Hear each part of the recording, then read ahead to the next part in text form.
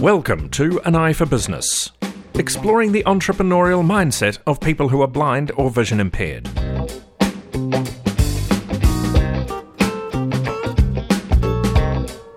Brought to you in partnership between Blind Citizens Australia and Vision Australia.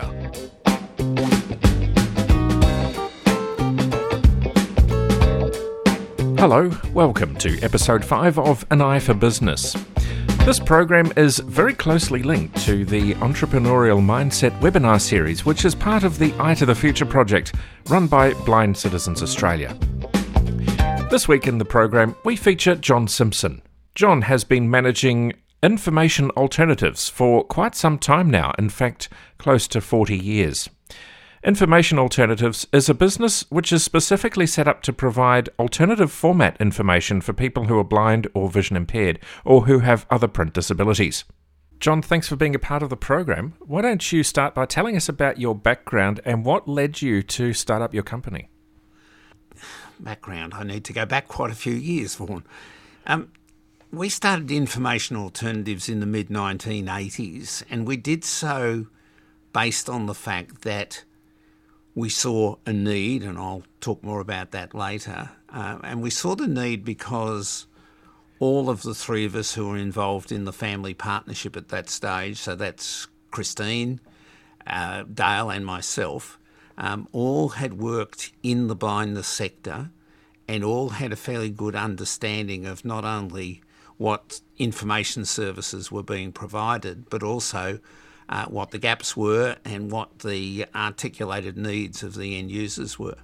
So we really started from that premise of understanding, and I maintain to today that this is the key, is understanding what the need was and understanding how we could address that need.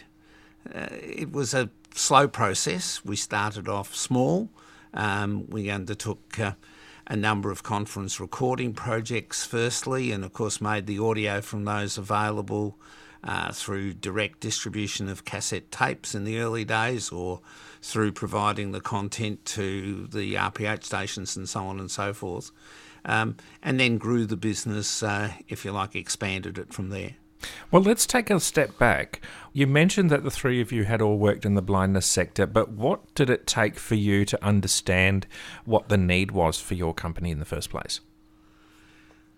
I guess what we saw back then was that the major blindness agencies who were providing information services included the RVIB in Victoria and Royal Blind Society in New South Wales. They were producing audio material largely for a leisure-oriented library, the sort of book that you grab at bedtime and read. But apart from formal educational material, there was no provision for people to get access to the sort of material that you need, whether it be around a government report, whether it be that you're a member of a local government disability access committee and needing access to your minutes, the sort of things that we see today, such as restaurant menus, business cards with Braille on them, all of those sorts of things. And I think all three of us, through our various involvements, Dale was involved in the audio production area with the RVIB. Christine had been working in the Radio for the Print Handicapped sector through Print Radio Tasmania, and I had been working and involved at a voluntary level across various organisations by the mid-1980s, just before I came to BCA. And we all saw that there was this hole in the information provision area around generic information. And it was really to address that gap and to start and harness the potential to get governments and corporate organisations, community organisations to start and accept their responsibility for the provision of that material, that led us to say there is a market here There's a need that we can address, and with our various skills, Dale in audio production, Christine in braille production, although she didn't get directly involved until some time later, and myself with a sort of rounded background in management and getting the business up and running. It was all of those three things that came together. Yeah, and I mean, notwithstanding the fact that this is a podcast about people starting their own businesses, I'm interested to explore this a little bit further because we're talking a considerable time back. Why do you think it is that the other organisations like the RVIB, the RBS in New South Wales, the Royal Blind Foundation in Queensland and others didn't see the market for this? Well, I think there had been a couple of attempts to get into this market, but they tried to approach it at too grandiose a level.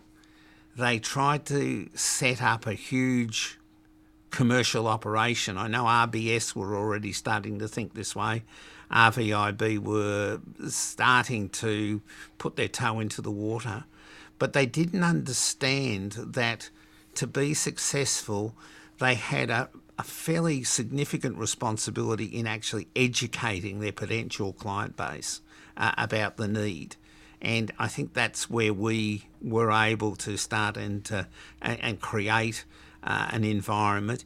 And look, it was very small at first. I can't even recall who our first clients were, but there was a heavy emphasis, for example, on local governments that had access advisory committees and blind vision impaired people being on those committees and the need for minutes. Yeah, they were the sorts of things that came first.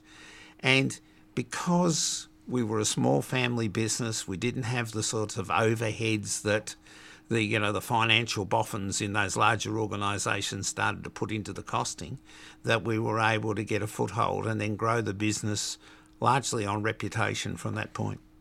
How did you work out in those early stages what the cost should be, and how did you, amortise that across your clients? Fairly simply, Vaughan, we were prepared to run a business that provided a reasonable per hour return for the operatives, and they were largely Dale in the first place and then later on Christine.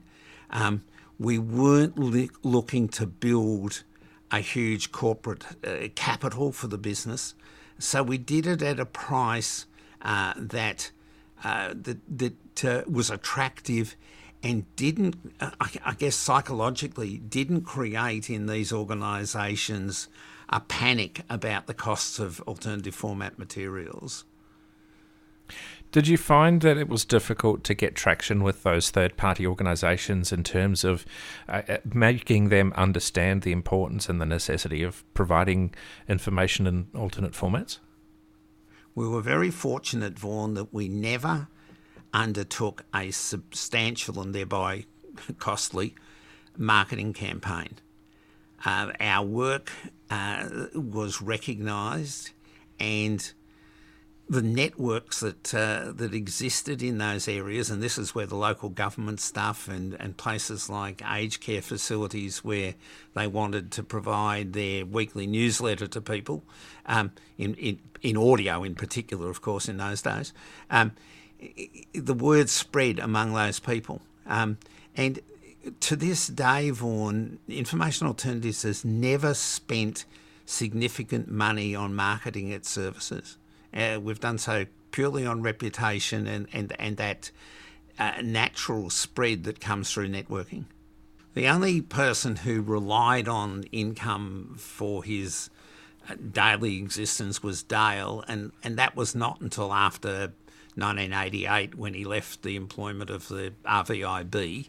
And we went through a period there where we were sort of trying to get as much audio work as we possibly could. And of course, it was an era when audio was the product of choice. There was far less thought about providing material in braille, which didn't worry us because Christine was in a reasonable paying job. So we worked very much on the audio stuff and started to build some fairly significant accounts. I mean, we did some amazing work, Vaughan, such as when the Human Rights Commission and the Australian Building Association, I think that's what it was called, looked at reviving the building codes and aligning them with the requirements of the Disability Discrimination Act. We produced literally hundreds of hours of audio tapes for distribution during the consultation process and so forth. So we got some pretty significant jobs that kept us going, along with the smaller things that happened every month or so. One of the ongoing products that we produced, for example, was a monthly newsletter for Legacy, the service-associated organisation here in Victoria, and that led to us getting similar contracts with the legacy organisations in other states. So we started to build up. We could never have sustained the business if all three of us needed the income as our primary source of income. But we were able to keep it going at a level that gave Dale enough money to sustain his own and his family's needs. Mm.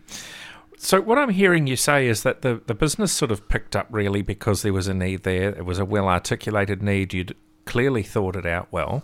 Were there things that you thought about that as a vision-impaired person, and all three of you are vision-impaired, is there anything you thought about that would make running that sort of business difficult, and how did you deal with that? Well, just before we come to that, Vaughan, one of the things that we did was we recognised the need to make the products that we distributed appealing to the eye. Now, that sounds counterintuitive, but we were the first organisation in Australia, whether commercial or not-for-profit, to effectively provide print covers on Braille books that replicated the print covers on the print versions. We did the same with packaging cassettes and so on and so forth. So psychologically, all of a sudden, there wasn't that huge difference between what the mainstream readers were getting and what the alternative format readers were getting in terms of the appearance, the identification of things, and so on and so forth. To come more particularly to your question, I think that we all were able to interpret the need through our own personal and professional experience. So in fact, our situation as blind vision impaired people actually helped us rather than hindered us in the process. In the audio production area, I know that Dale certainly had problems from time to time with equipment because, of course, this was an era of fast-moving change, so our equipment changed quite significantly over that, say 15 years from mid-80s to the turn of the century. Dale had real problems with accessing display screens, and particularly once we got to the early days of computer-based technology and so on and so forth, and that was a real struggle. But beyond that sort of thing, there weren't many aspects of the business that I would say where we were deprived because of being blind or vision impaired. It seems to me that from a commercial standpoint, or at least I should say from a client-centred standpoint, the fact that all three of you are vision impaired and very clearly know and are able to articulate that need for alternate formats and exactly how those formats should be delivered would be considered an advantage. Is that a fair statement? Yes, it is. And we made it our business to involve ourselves in the sector, in the broader area. I mean, for example, Christine served for many years at a senior level, executive level with the Australian Braille Authority. So she became a recognised expert in the rules of Braille, particularly once Unified English Braille came in and those sorts of things. Dale was part of the early discussions and exploration of using digital technology to provide audio, and also was closely involved with early trials of DAISY-based audio production here in Australia. So being part of, if you like, to put it into a broader context, part of the industry and part of the industry discussion was very important.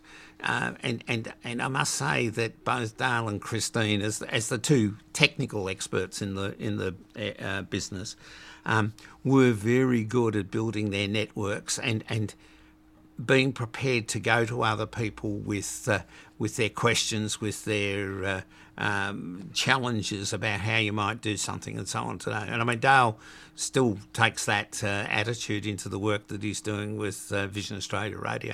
But it was vitally important that, particularly when we got into the braille work, that Christine's abilities as a totally blind person who knew the braille rules and knew formatting and so forth backwards was matched with someone who could actually check that work against the printed input that we were getting from people, because proofreading, both in a literal sense in terms of the language and also in terms of a technical coding sense, was vitally important to the success of the business. And I guess that's probably one area where having lots of people, for example, in the way that Vision Australia, as it's now called, but in those days the RVIB and the RBS would have done, could have been a significant advantage. Did you find that you had to buy in assistance in regard to being able to check things against printed documents and other things like that? Not so much in terms of that sort of proofing and so forth, because I was able to provide that support to Christine on an as needed basis. It wasn't we don't and never have with our braille. We don't 100% proof everything against a hard print copy. We make it clear to our clients that they need to provide us with a well formatted Word document as the starting point for any braille production work we do. Now, these days we will accept accessible PDF and translate back if it's something that's of a literary nature, but particularly if something has a degree of numeric information, maths, those sorts of things. For example, we recently undertook an assignment for an organisation that an academic organisation, and it was the academic transcript for a student's degree qualification. Now, that document, although it was only 4 pages, included code numbers, gradings, and a whole lot of numeric as well as alphabetic fields. So it was important that we proof that against a hard copy print document. But a lot of the information, of course, if it's standard print text, of a literary nature, Christine can deal with any potential proofing errors because they simply don't make sense when you read them back in grade 2 braille. So no, we've not had to rely on third-party proofreaders or anything like that. We have occasionally subcontracted work, and we will always refer work on to another provider where it's specialist material. We won't touch foreign language material, the Braille Maths Code, science, those sorts of things. We refer to RVI, to Vision Australia or whichever organisation it might be, and to people with the particular skills in the area, rather than put ourselves in a situation where our reputation might be damaged through less than 100% product. What are some of the other issues that you've had to face running the company for such a long period of time, particularly as blind and vision impaired people? Oh, I think, firstly, to just finish off on that topic, reputation is everything, and I think that goes for any small business it goes for any business, of course, but any small business that's trying to grow and get its place in the market.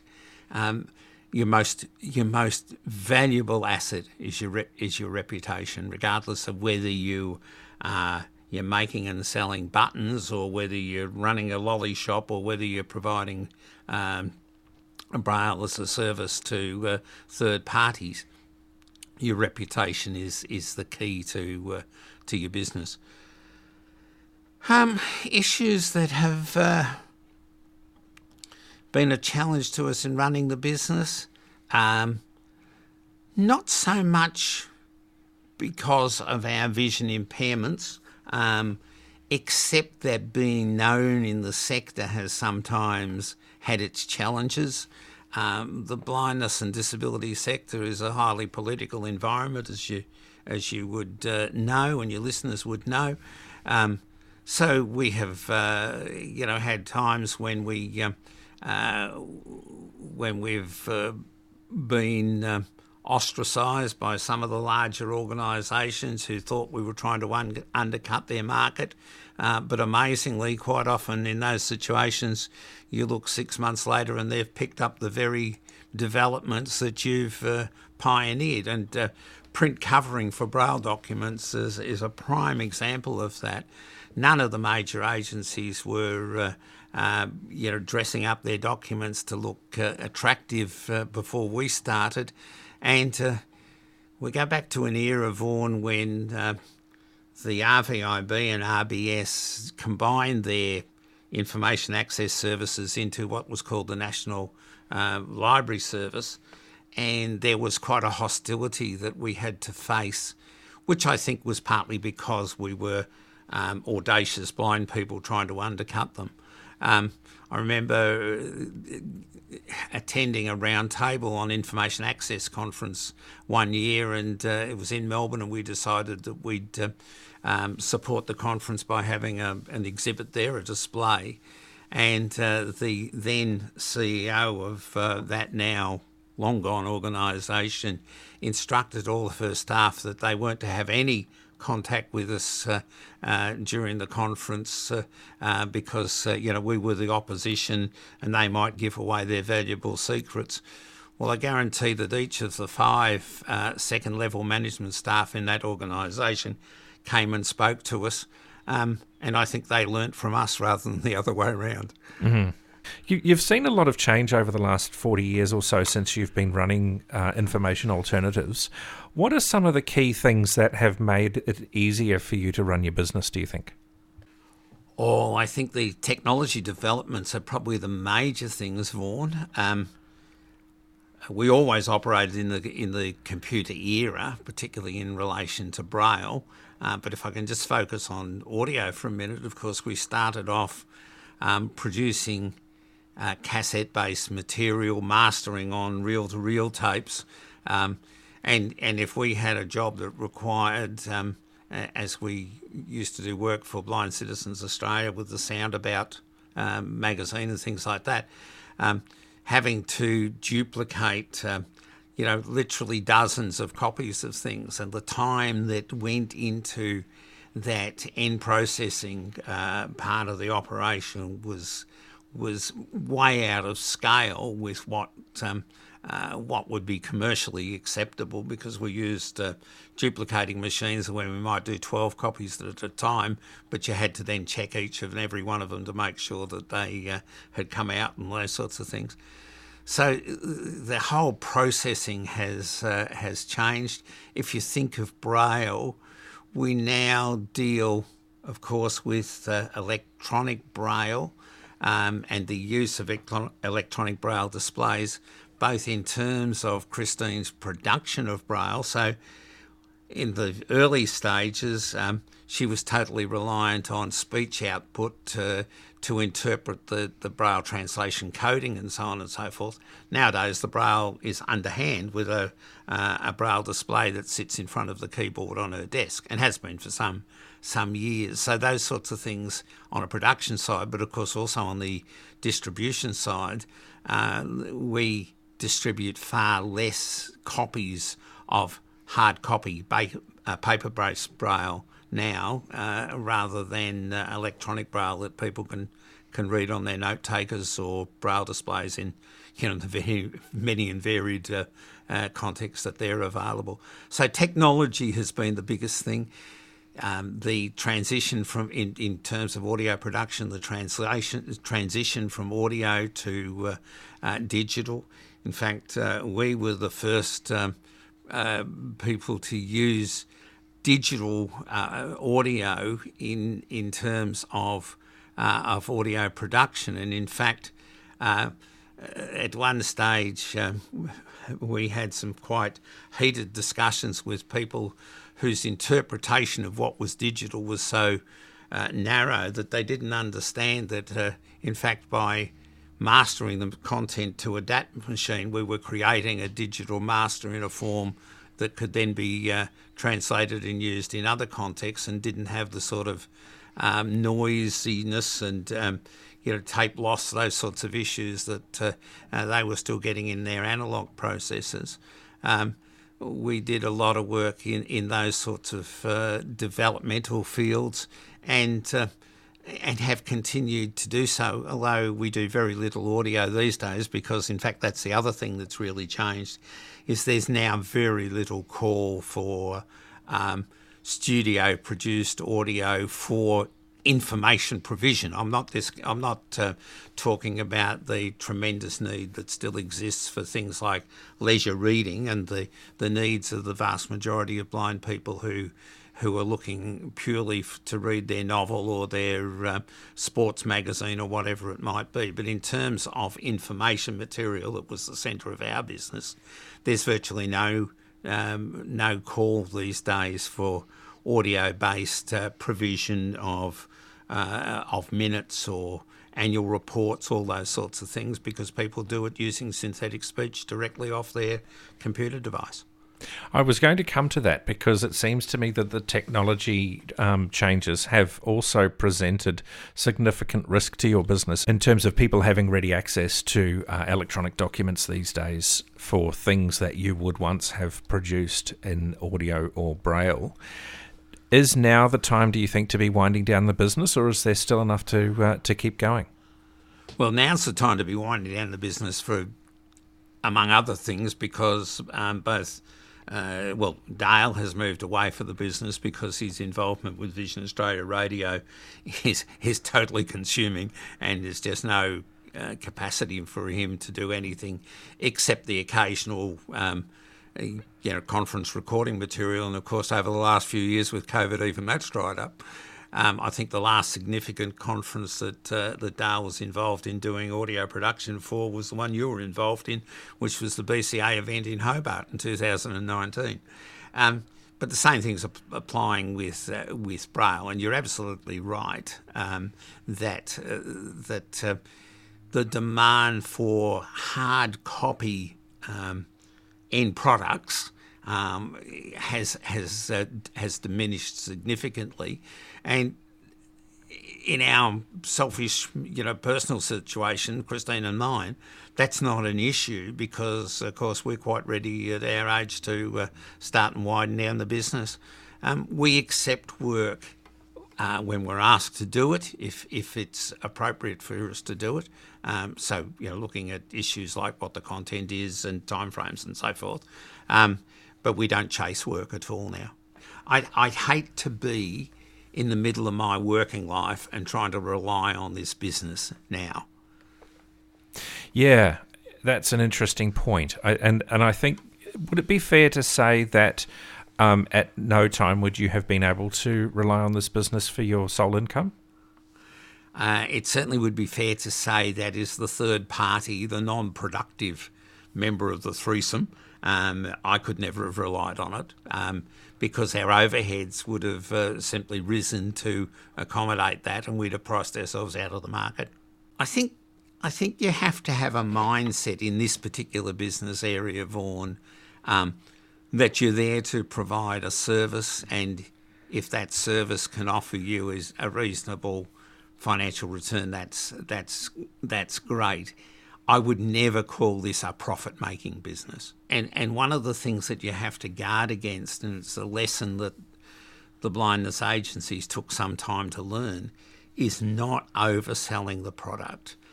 We, in fact, and it's happened in work that we've undertaken for both the NDIA and for the Disability Royal Commission through a third-party information provision organisation. We've had to talk organisations back on the quantities of materials that they produce, particularly in Braille, because there's this tendency to say, oh, well, we've got 50 branches across the country and we need to put 5 copies of each document into those. So that's 250 copies of this document that you need.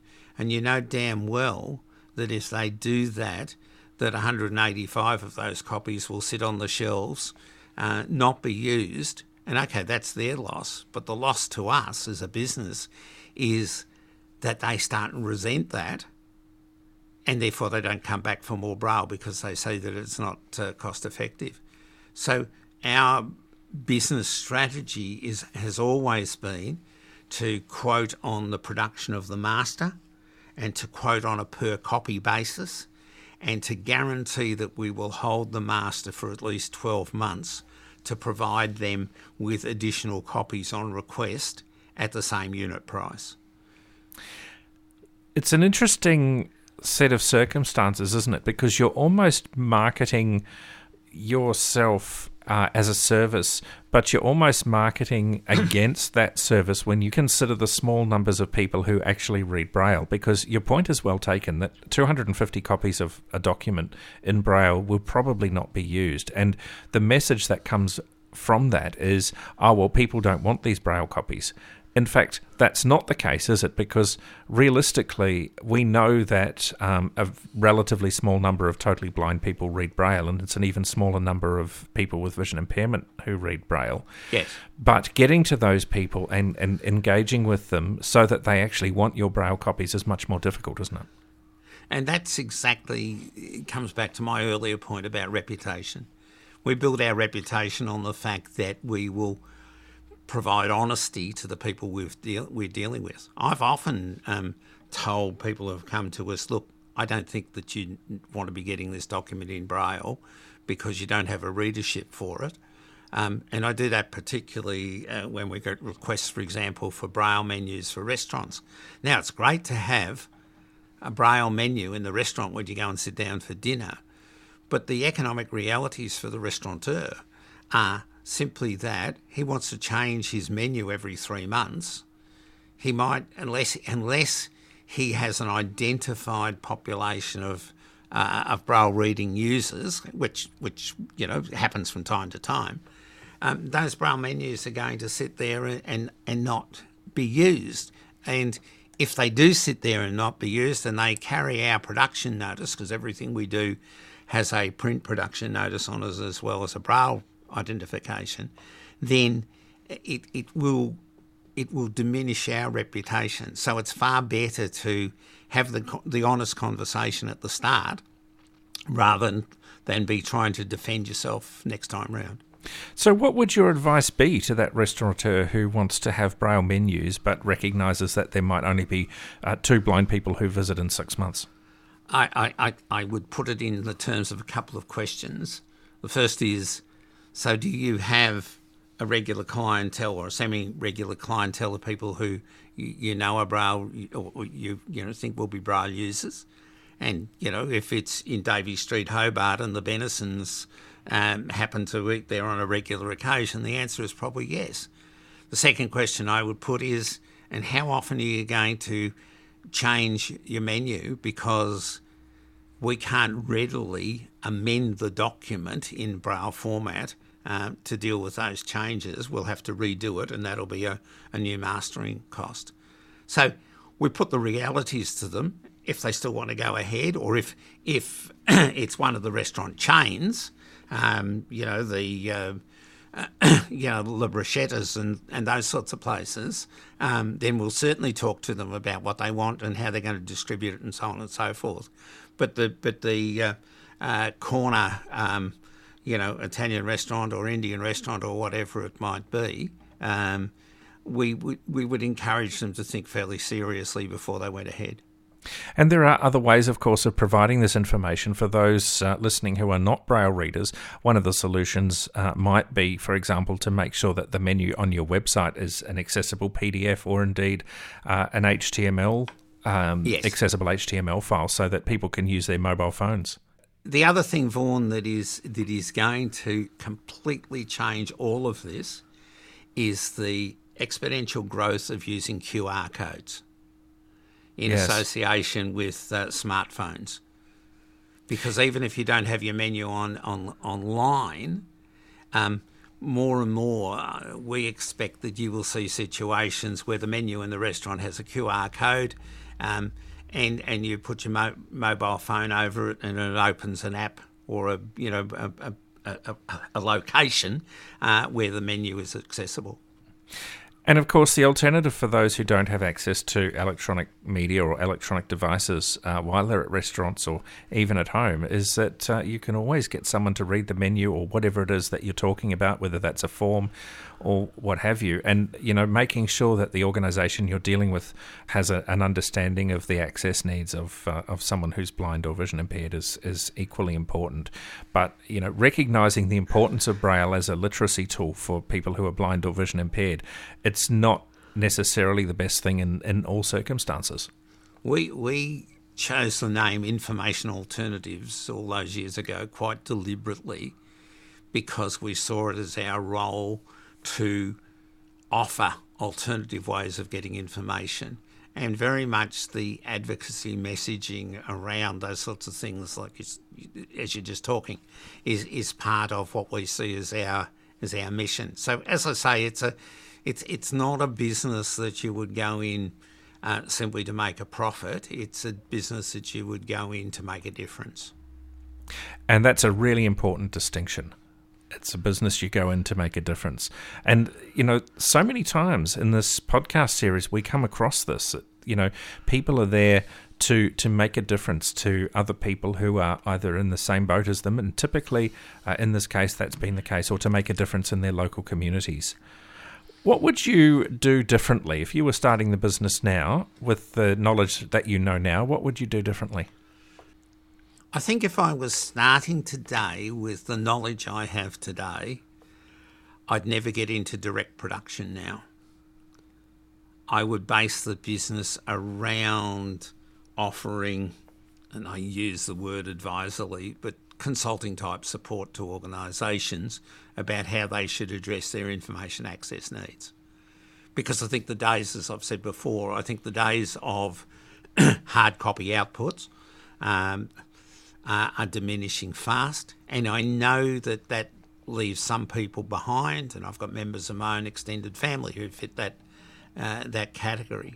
But we can't continue to provide information on cassette purely because 3% of the target population still needs that access. So I think that it would be more around offering support, offering information, providing ways, as other organisations and individuals do offer advice around inclusion.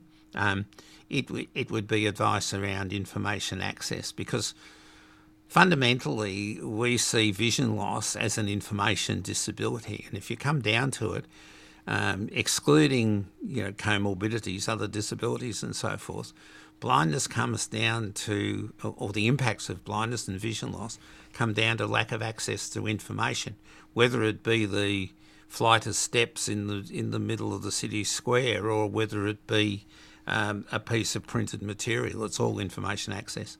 So consultancy is the way that we would go nowadays. And there's still certainly a place for information access consultancy. And we're not there yet in terms of being able to get access to the majority of information that's out there, are we? Despite all the changes and improvements to technology with access to Kindle books and iBooks, reasonable access to PDF files these days, a lot of people understanding the need for provision of documents in Word and Excel form, we're really still not there.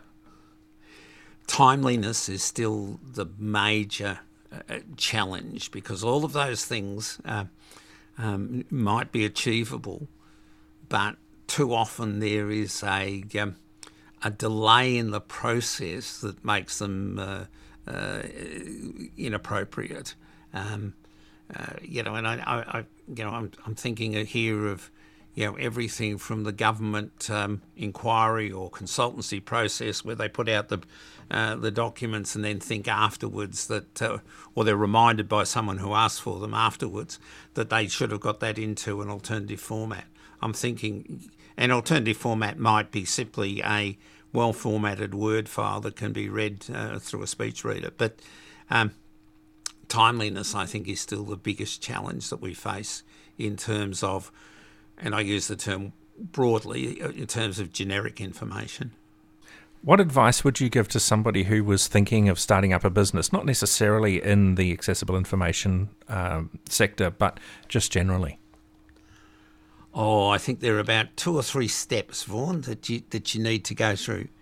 You firstly have to identify a specific need, and you have to understand that need, and then you have to make sure that you've got the knowledge and the resources to actually meet that need.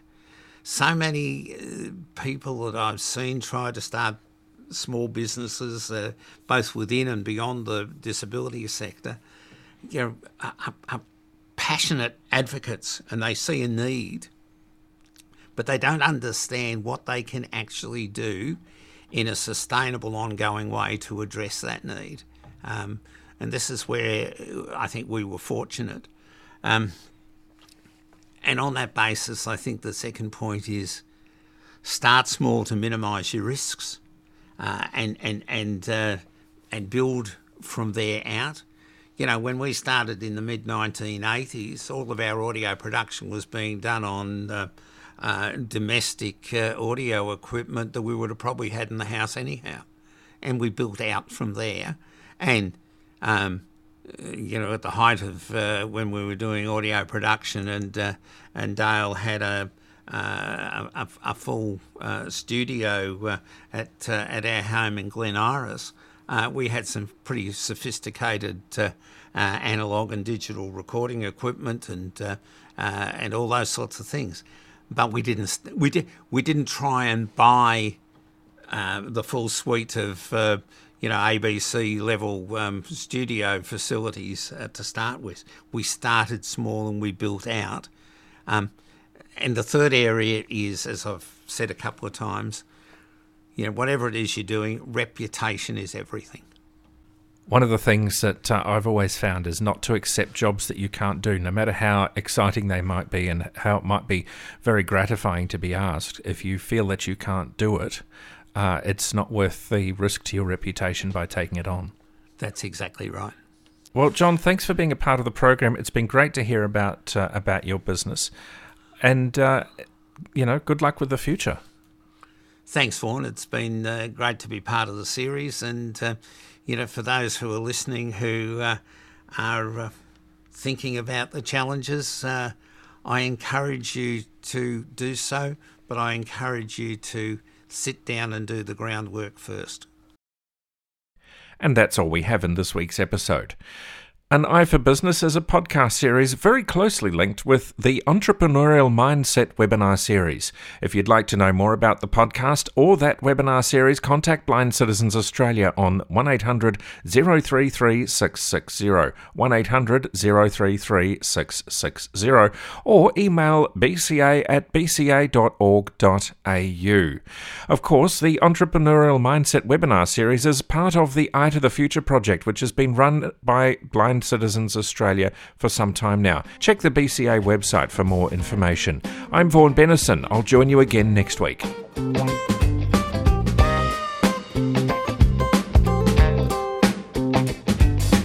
You have been listening to An Eye for Business, exploring the entrepreneurial mindset of people who are blind or vision impaired.